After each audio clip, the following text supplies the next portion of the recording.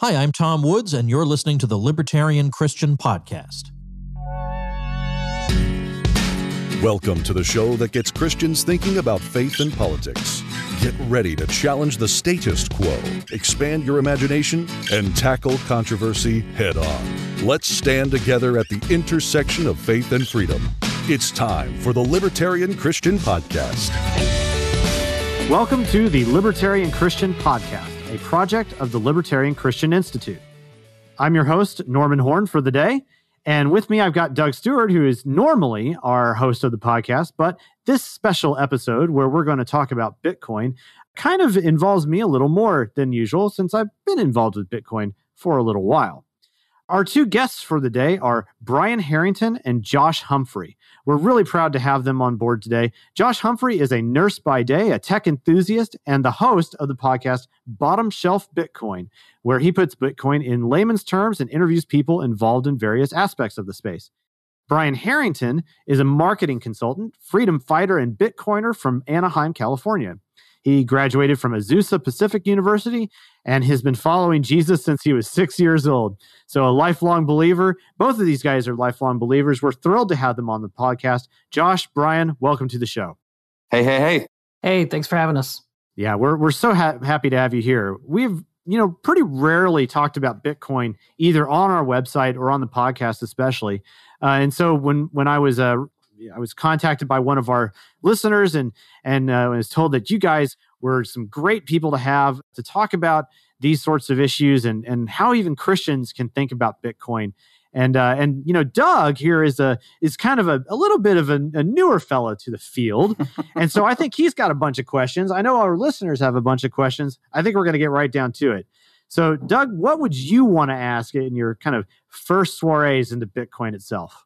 Yeah, well, normally I'm the host and I have to act like I have all the sophisticated questions, but I have the honorable role of asking the newbie questions, not because I don't actually know anything, because I know a little bit more than I did a few years ago, but because I know what the struggle is like. I know what it's like to sort of be interested in Bitcoin, but nervous to buy any, or convert your currency, whatever the term is. See, I don't even know what I'm talking about yet. So I know what the struggle is. And I have just probably in the past year sort of gotten over the hump in understanding what exactly is Bitcoin and how it really is going to be a part of our future, whether it's in the ways we imagine or not. And so we'll that'll bear itself out in the conversation. So I guess I'm going to start this. One of my favorite memes when people talk about Bitcoin is, I saw this tweet once and someone said, "I still don't get Bitcoin." And a person responded, "Imagine if keeping your car idling 24/7 produced solved Sudoku so you could trade for heroin." That's amazing. Yeah. That is oh, okay, yeah, that's exactly, because that's what most people probably are yeah, I don't get it. There's an underlying technology I know, it's called the blockchain, and when I hear people explain that, it's okay, that makes more sense. So I'm going to let one of you guys take it away and give us what is Bitcoin, and it's also really important to know what it isn't, because I think people have a sense in which Bitcoin is the only way that they can conceive of the future of money and whatever. And so there's a lot of things that can go awry if they imagine it what it is in the wrong way. You want to hit it off, Josh? So I think the most important thing for me is about Bitcoin is that it is censorship resistant money that happens to be digital. And so it's limited in supply, which kind of gives it these properties where the value more or less continues to go up, but it is money that is disconnected from the state. And then through the magic of computers, that's not the technical version of it, but that's okay. You're answering it for me, so right. I don't need the technical. The programming side of it makes it to where you don't have to trust the other party, and so kind of one of my favorite memes or descriptions of it is Bitcoin is money for enemies. Interesting. So why would you say Bitcoin is money for enemies? That's an interesting phrase. What kind of unpack that a little bit? Right. So with our current, if you want to call it digital fiat paradigm, where when I say digital, I'm talking about buying things online with your credit card, your debit card, whatever. Right. Most of our money is just entries in a ledger line on some bank somewhere at this point. Right. So that's already happening. And there's a lot of information that is collected in order to prevent fraud, to prevent chargebacks and things like that. And with Bitcoin, because of the way it works, because of the ledger system, it does not require all this extra information. You don't have to trust that other person because the way that the network works basically makes the trust unnecessary. So in other words, like if I were trying to even engage in, say, a cash transaction with somebody else, like, paying my lawn guy or something in cash, he's still trusting me that that the cash that I'm handing him is actually legitimate cash. Well, But sort of. there's something even different here. And both parties in that one are trusting the government that Exactly. it's legitimate cash. Right. I was going to say your trust in that one is in the Federal Reserve. Sure. But he's also assuming that I'm not giving him something counterfeit either. That at least that even in that case, it's something that at least it's even fiat. He's trusting that you are giving him authentic US dollars. Yeah, exactly. Mm-hmm. But we don't even have to worry about that anymore with Bitcoin. Right. Because of the ledger, because of the blockchain. Right. Like you can't give someone fake Bitcoin. Right. That's not how the network works. Because the nodes that are propagating those transactions, and sorry if I'm getting into jargon, stop me. Nodes are just like each individual user has the capability of running a node on the network that checks the supply, that checks that all those transactions are valid. Mm-hmm. And so if you send out a transaction that is more than what you have, right? Like you can't write a hot check on Bitcoin. Mm-hmm. That'll bounce real fast. Mm-hmm. Right. So let's get into so how did that come into being? So how does the blockchain work into this? I mean, obviously, if we're going to start off with money somewhere, it's got to come from somewhere. Okay. Well, in the case of something like gold, we'd go out and mine it.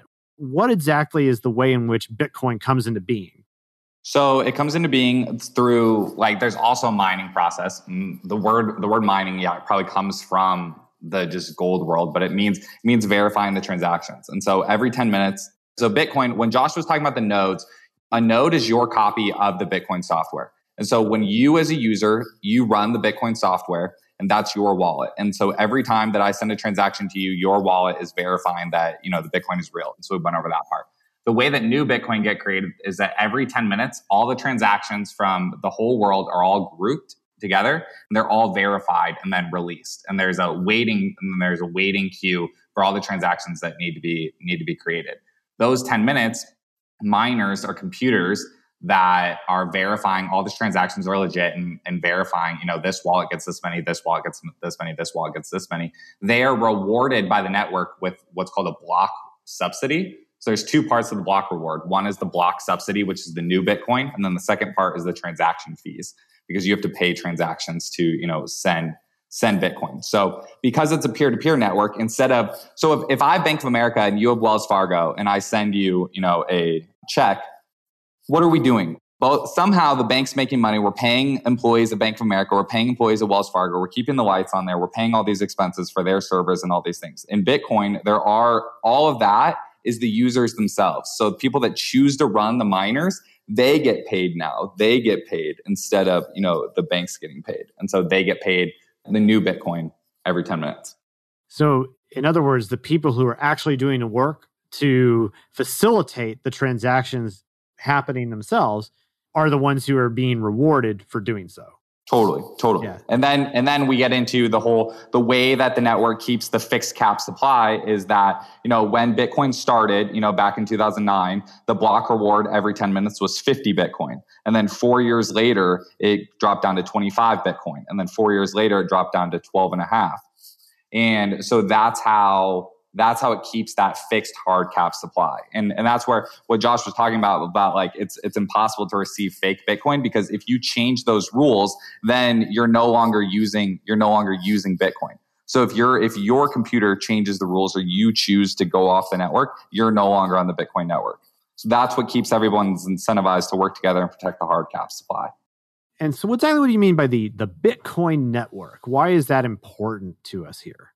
So that's important because it's peer-to-peer. The most important thing is the most important part of Bitcoin is just the users, like the real people that are being able to, transact with each other. So that's what I say when I mean Bitcoin network. Is it's like it's the network of everyone running their copy of the software. Yeah, and so the consensus of the all the miners together saying that this is the blockchain. Totally. And verifying that internally together, prevents the possibility of a brute force attack that would then, screw it up and thereby messing up everybody's transactions and messing up everybody's stake in the matter. Totally. And at least that's one way to understand it, I would think. Yeah. One thing I say about this word blockchain also that has helped some people in the past is I call blockchain like the transmission of Bitcoin. Like if we're talking about a car and talking about that system, the blockchain is the transmission. Like if you take the transmission out of the car, and go tape it to a wall, like you didn't make a car. Yeah. Like now you just have a random wall with the transmission duct tape to it. Yeah. Like that is nothing. Like, and so what happened that confused a lot of people and is kind of like I say this, like, look, cryptocurrency and blockchain is confusing. Bitcoin is simple. So like if anyone is ever, like if you get stuck in some of these other conversations and it just feels like it's over your head and feels like the other person is kind of like purposely kind of needing to make it complicated, more often than not, you're probably talking with someone that's like talking about some sort of like corporate blockchain like application that has nothing to do with Bitcoin.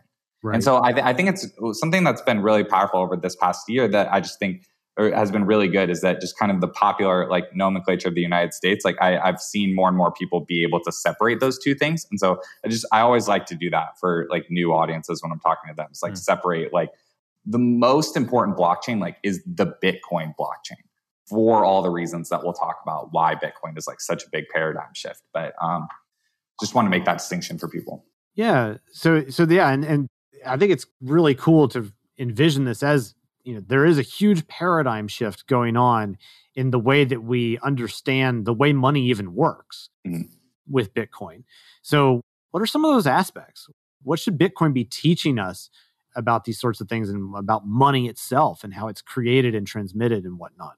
Yeah. So period, like biggest thing Bitcoin teaches you is that the government does not need to own the money. It teaches you that that money can be apolitical and honestly should be apolitical.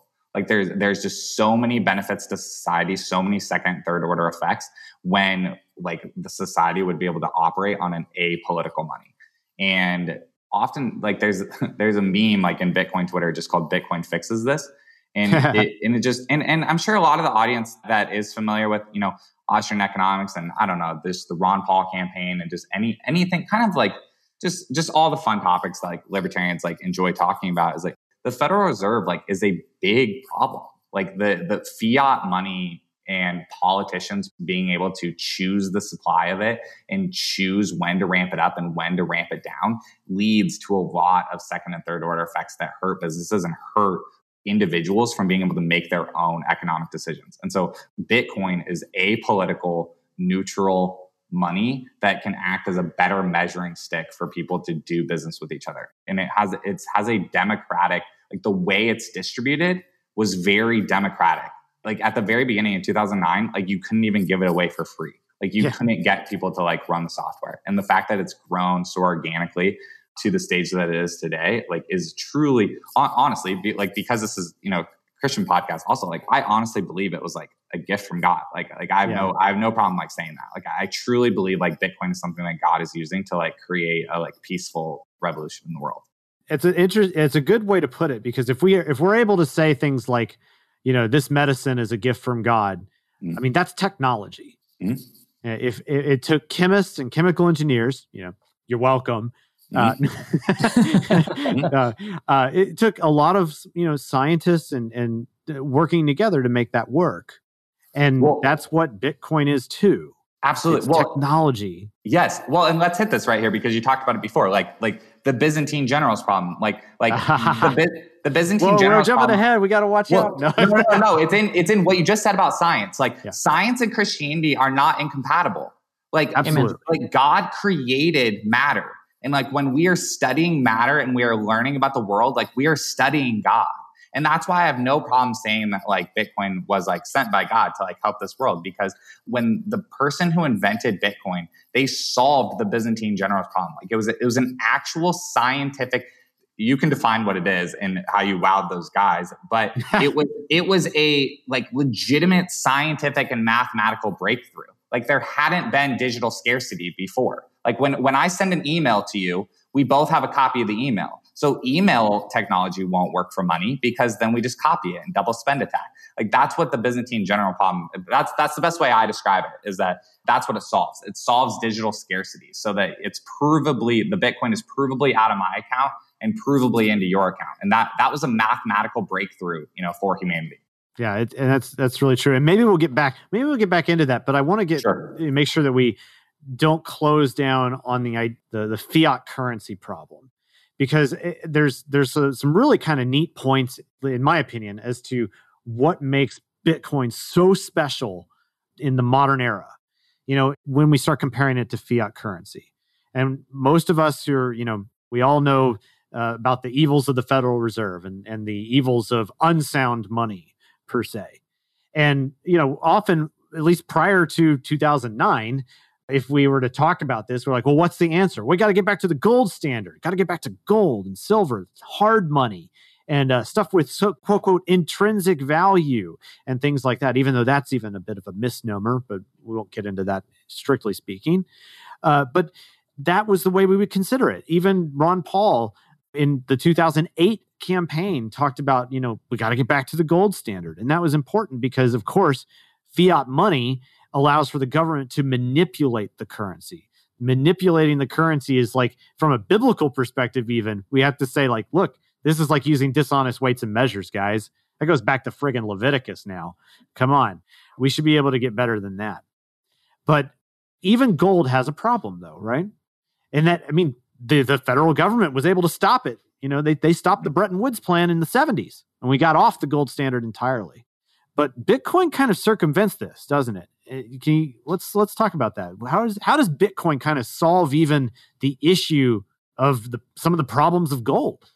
Yeah, exactly. So I think that Bitcoin really kind of gave me hope as a libertarian, because before this, I kind of was like, it was kind of depressing in some sense to wait for some kind of giant socioeconomic collapse so that we could get back to gold, right? Like we didn't have any context with which to understand it, other than like, I don't see how it's going to happen without a big crash. Yeah. Right. Like it requires kind of a great amount of suffering to be able to move back to a gold standard.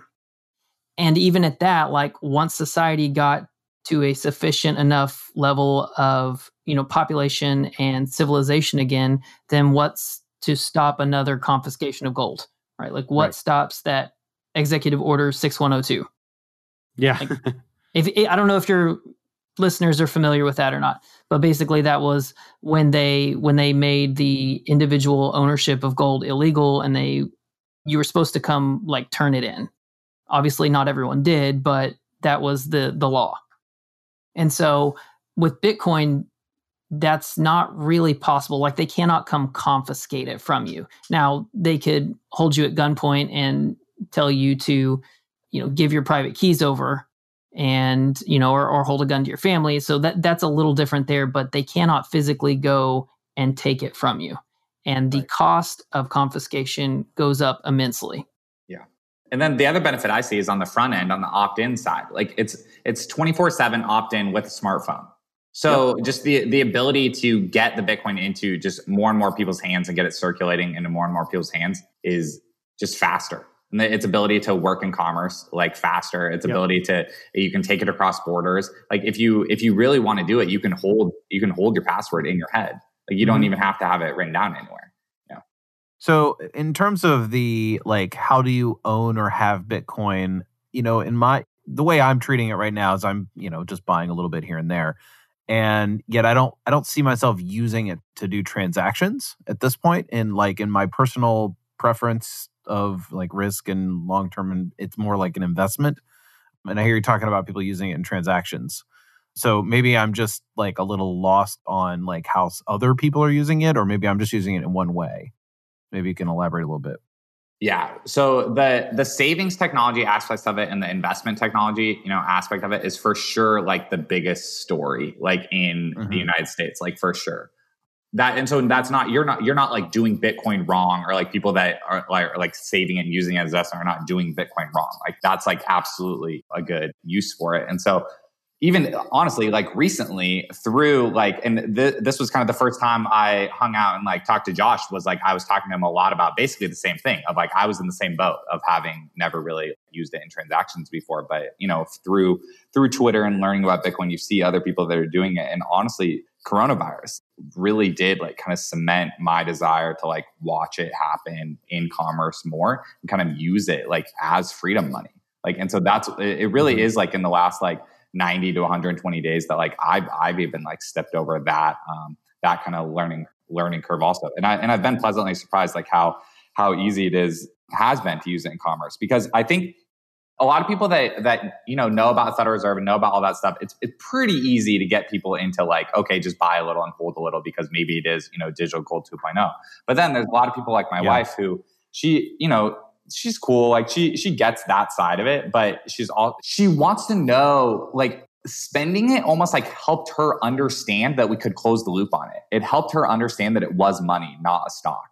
Like, because in a lot of people, like, we don't need more stock picks. Like people are throwing stock picks every single day, and people like, and so even when I talk with kind of when you talk with people that are of lesser means, they're not used to investing and they keep all their money in like cash for day-to-day spending anyway. So they kind of have this perception that like, oh, I can't get involved in Bitcoin because it's just for holding for a long time, and I can't tie up money like that. And then when you talk to more wealthy people about it, like they're always like, well, Brian, that's really great, like that you found a way to make money. Like I already have money. Like I don't need like your way to make money. And that's where it's like, so the kind of using it in, free commerce is like a story that kind of helps both of those crowds kind of get over like both of the pumps that that they're on.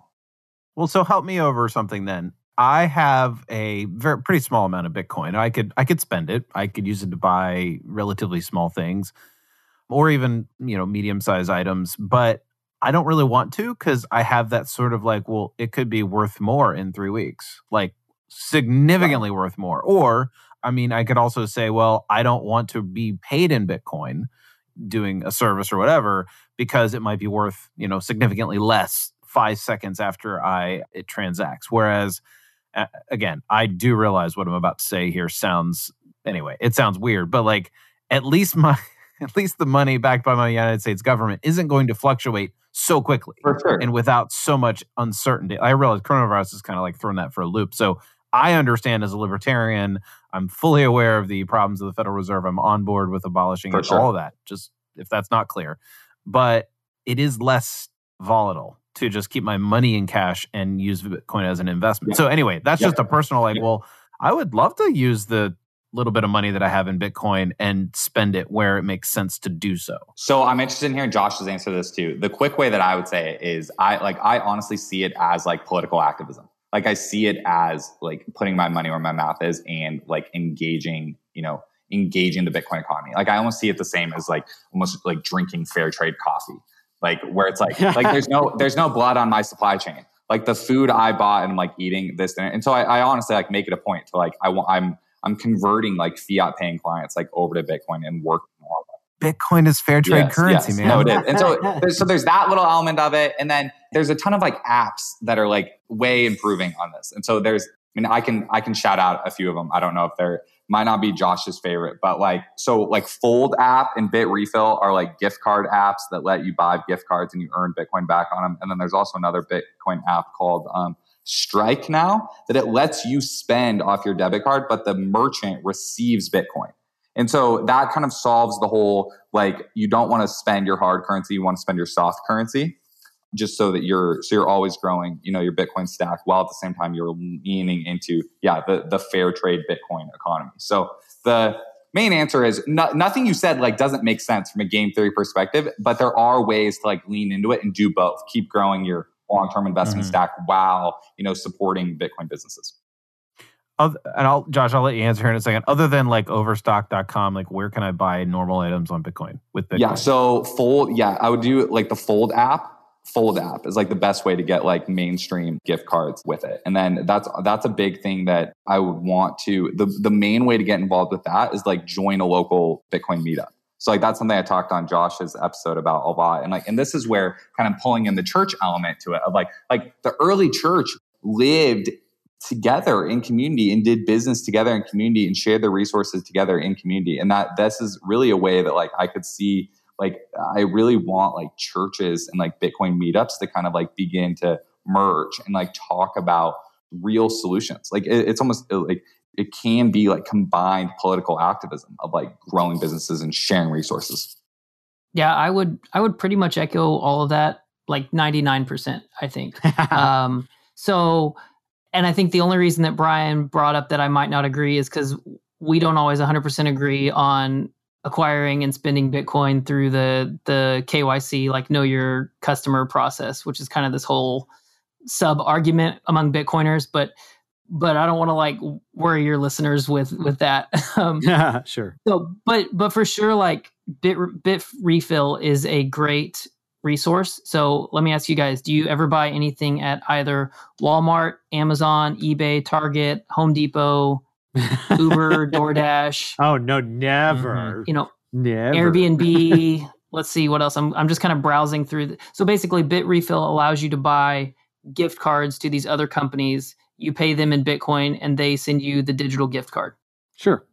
So you That's can cool. buy all your normal things unless you live in Texas like me, and HEB is not listed on here for your groceries yet.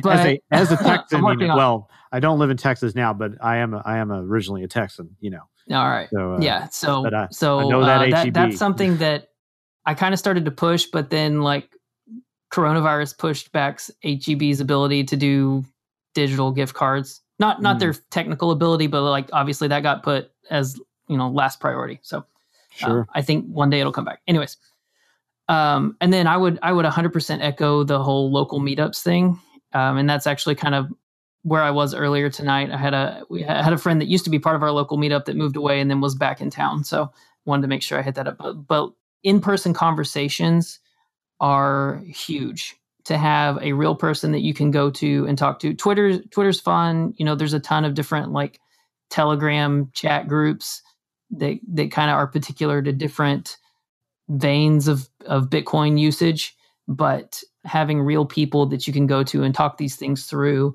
and have them help you with your phone apps or the software on your computer and those kind of things is amazing. You can't really put a price on that, but that also allows you to find people that have different skills and kind of have, if you think about like the kind of things you would spend cash on, your Bitcoin meetup can serve as kind of that networking place. And so you kind of can build out either through something like Bit Refill or through connections that you make with your local Bitcoin meetup is kind of build out that parallel economy with Bitcoin. Cash businesses don't necessarily always charge you tax. Let's just say it that way. And then also they will give you a cut sometimes because they're not paying the processing fees. Right. For the credit card companies, right? And so in theory anyways, if everybody's paying each other in Bitcoin, it actually should be cheaper.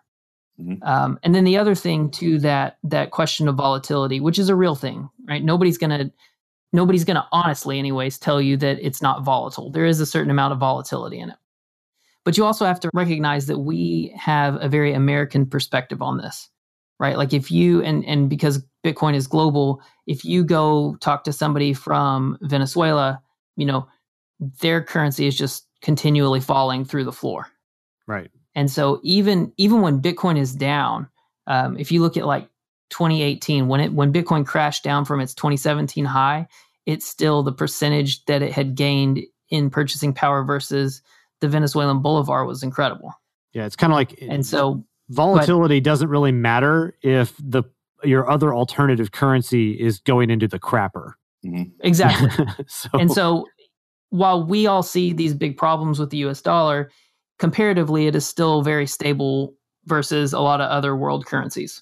Sure. Yeah. Well, and like we've talked here about, okay, like short term, there's things that are happening right here, right now that make it appealing. there's the ability to use it as a store of value. Using Bitcoin as a store of value is tremendous, in that we're putting our savings into something that is going to long-term appreciate in a way that certainly not your savings account or money market account will. It's possibly we're not your financial advisors, but it could be it has appreciable value over time. And that's where we start getting into kind of the long-term outlook as well, is that even in the short term, when we can do these transactions and do interesting things, and we feel, and there's this resistance element even to fiat currency, the long-term outlook is even potentially even more hopeful, if you will, from both a libertarian point of view and even in a sense from a Christian point of view, strictly speaking as well. And why might that be the case, guys? I mean, because the government no longer, controls the currency, because it no longer allows the, elite ruling class to, choose winners and losers. And it no longer allows them to, honestly, these shutdowns would not be possible without, paper money, because they print paper money and they pay bureaucrats that still get their, salaries paid, while small businesses, don't get paid. And that math just is not possible, on a Bitcoin standard. And so it, and circling back to what we talked about at the beginning of how it can work for enemies, because it's a fair system. There's no way to, the base layer is incorruptible. And so there's still going to be, bad actors that look to take advantage of other humans. However, they can't take advantage of other humans at the very base layer of manipulating the value of the money. Yeah. So for the Federal Reserve, manipulating the base layer literally means, we're going to change the interest rate. Yeah. We're going to change the reserve ratio and adjust the way in which banks are able to, store and lend money. And that cannot happen here. They choose who gets the fresh new supply of the money first. Right. And so if listeners Google the Cantillon effect, the Cantillon effect is that the people who receive the freshest supply first, benefit the most, and then people at the end of the chain, suffer from the inflation after the first actors of the money were able to, get the money into assets. And that's why people believe that, stocks always go up, real estate always go up, because, and so people that aren't familiar with, Bitcoin is a store of value simply because there's only 21 million Bitcoin. And you have Jerome Powell on 60 Minutes saying there's infinite supply of dollars. They're able to just change the numbers on the computer screen. Yeah. And then think about how hard you work to just make $500. And then think about Jerome Powell on 60 Minutes saying we have infinite ability to change the numbers on the screen. That just fundamentally does not work for me anymore. And I believe that it's the church's responsibility and Christians and freedom fighters' responsibility to talk about that and bring that up. It just feels like the very foundation is corrupt. Yeah, fiat is oppressive slave money is where it is for me, because your time is a precious resource that you can never get back, right? When you go to work, or maybe if you don't go to work, now a lot of people are in their living rooms, right, on their computers working, but you're trading your time that you can never get back for money that you're going to use for other things. And yet they're then telling you later, you spent your time that you can never get back because you assumed it would be worth this much. But now we're telling you it's worth this much less, right? And you can never get that back. You can never change it. Now they're just printing it like crazy. And, this idea of volatility also, to some extent, if you make the full switch over and value only in Bitcoin, there's a Bitcoin meme that's one Bitcoin equals one Bitcoin, right? and so it's kind of a pushback on this idea of volatility. The volatility exists because you're still pricing everything in US dollars. You're still pricing it in their fake money. And so if we can push over into this parallel economy, into this Bitcoin economy, it's so much fairer, right? I'm not going to say it would never fluctuate in your ability to purchase things, right? Ideally, in theory anyway, as a deflationary currency, then the purchasing power over time continues to go up. So there is still that volatility to some extent, but it's not arbitrarily manipulated by the government telling you what your time is worth and what it's not worth. Mm-hmm. We should hit for the listeners. So you don't have to buy a whole Bitcoin. Like each Bitcoin. That's really important. We should have hit that earlier in the first. Sure. You don't have to buy a whole Bitcoin. Each Bitcoin is divisible down to the 8th decimal place. And so the base unit of Bitcoin are called sats, Satoshis. They're called sats. And so you can dollar cost average into Bitcoin. And like the best way that I found, like as an entrepreneur, like marketing consultant, like transitioning my clients over to paying me in Bitcoin instead of sending me checks, is I still charge dollar amounts, but I say the payment is deliverable in Bitcoin. And so that's where I'm like, I'm living in both worlds, and I'm navigating the transition and riding on. Like we're alive in an incredible time. Like I'm thankful to be alive. Like, and I'm an optimist, and like I am like just so excited to like get to honestly like come on podcasts like this and like talk about Bitcoin. And just I love the fact that we're talking to, you know, hopefully some people that are, you know, hearing about Bitcoin for the first time today. Like that's cool to me, because like Bitcoin is a solution. Bitcoin is a brand new paradigm that fixes so many of the just society political problems that we're frustrated with day to day. And I'm thankful that I'm able to like take action. Like it just every conversation, whether it's with a pastor or a politician or my mom or a friend, like I just like am no longer as frustrated with the legacy world like as I used to be, because I have a solution. Yeah, it's an equalizing technology. If we think about what you talked about earlier, Brian, about that it's a gift from God. And I totally agree with you in the same way that I think the internet and our ability to communicate with people around the world is a gift from God. I think the printing press, right? And what the printing press did for the lay people to be able to have access to God's word, right? It's an equalizer. Mm-hmm. Yep. And so I think Bitcoin, I'm not going to put it on the same level as being able to put God's word in individual people's hands, but it is an equalizer in that it creates a fair money. Yeah.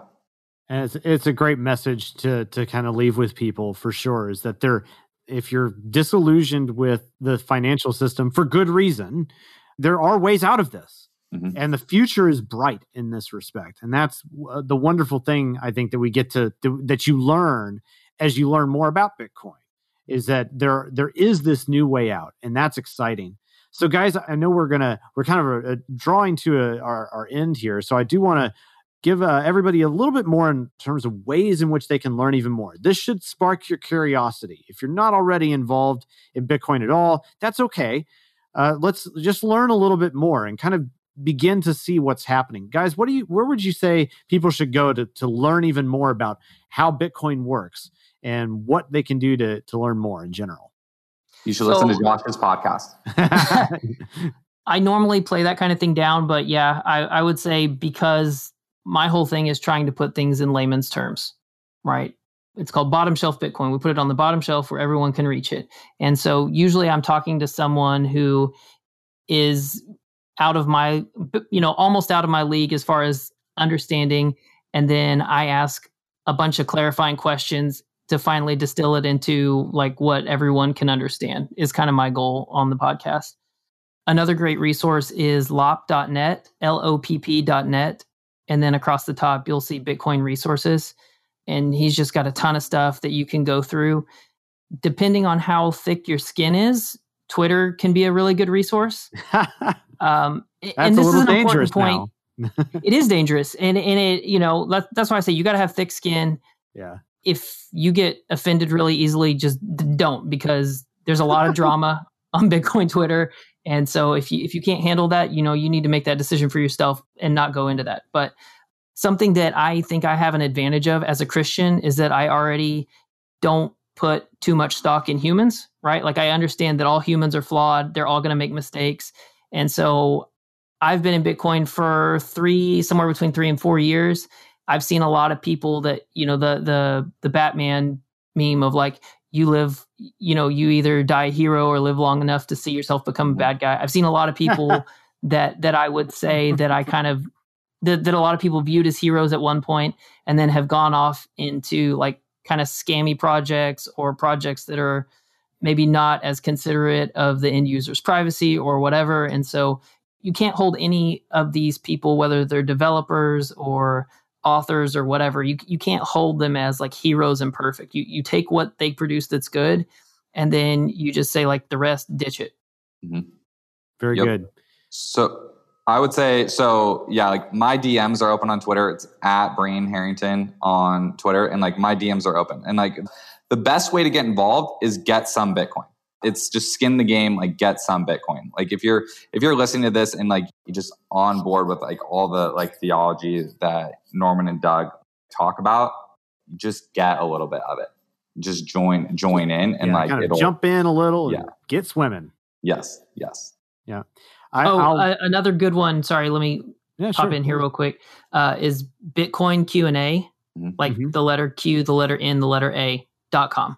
Got a lot of common questions, common myths, stuff about nodes, just general Bitcoin education. There's a whole section on common mistakes, which I think is really nice to like read through what a lot of people go through and, end up buying a bunch of random cryptos that they think are going to take off and then they don't, or whether or not you should buy KYC Bitcoin, and it kind of explains what that is in there. And so just kind of before you make those mistakes for yourself, learn from people who have already made those mistakes. And one resource I particularly love is the Satoshi Nakamoto Institute. Mm-hmm. Yes. Those guys, actually a couple of those guys were my former students at UT Austin. That's awesome. Yeah. Oh, really? Very cool. Yeah, Michael cool Goldstein was my student. Very nice. In a manner of speaking, he was part of our Libertarian Longhorns group long ago, and a couple of them were, in fact. But they're great. They have their business at that institute, or what they call the Satoshi Nakamoto Institute, and that's NAKAMOTO Institute.org. They are kind of just being Bitcoin historians on a level. Mm-hmm. They're trying to put together a lot of the fundamentals in one place, and you can get a lot of great stuff there. I'm highly recommend the resources they have, and because Michael Goldstein is a revolutionary figure, like, and I mean that, like, so you by nature of like being involved with him in any capacity, like are a part like of the revolution, like very like seriously, honestly, like, and I treat this conversation like as like truly like a 1776 conversation, like talking about dumping the tea in the harbor, like talking about creating a gigantic paradigm shift like in this country, and like literally saving this country, and like Christian libertarians and Bitcoiners, anyone in any sphere related to these things need to rally together and like create positive momentum. That is a terrific way to kind of end our conversation right here. So I think it's a terrific thing what you guys are doing in terms of teaching people about how to use Bitcoin and what it means and why the economics of it are so important. And as we've stated so many times through this podcast and on our website, the idea of sound money is crucial to having a peaceful and prosperous world in the long run. And that's why Bitcoin is ultimately so important. It may not seem like much right now, but it is absolutely one of the most pivotal, innovations of the last 100 years. And I'm thrilled to death to even have some partial involvement in it here and there. So with that, Brian, Josh, thank you so much for joining us here tonight. We really appreciate you being here. Yeah, thanks, guys. Loved it. Thank you. Absolutely. Thank you. And so that'll conclude our episode for today. Be sure and come back next week for even more wonderful Christian libertarian thinking. Thanks for listening. Thank you for listening to another episode of the Libertarian Christian Podcast. If you liked today's episode, we encourage you to rate us on Apple Podcasts to help expand our audience. If you want to reach out to us, email us at podcast@libertarianchristians.com. You can also reach us at LCI Official on Twitter. And of course, we are on Facebook and have an active group you are welcome to join. Thanks for listening, and we'll see you next time. The Libertarian Christian Podcast is a project of the Libertarian Christian Institute, a registered 501c3 nonprofit. If you'd like to find out more about LCI, visit us on the web at libertarianchristians.com. The voiceovers are by Matt Bellis and Catherine Williams. As of episode 115, our audio production is provided by Podsworth Media. Check them out at podsworth.com.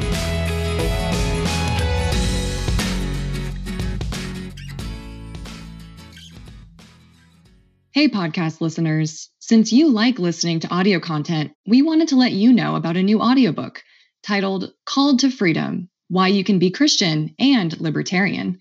It's read by me, Jacqueline Isaacs, one of the contributing authors of the book. and every download helps to support the Libertarian Christian Institute. To learn more and to download the audiobook today, go to calltofreedombook.com.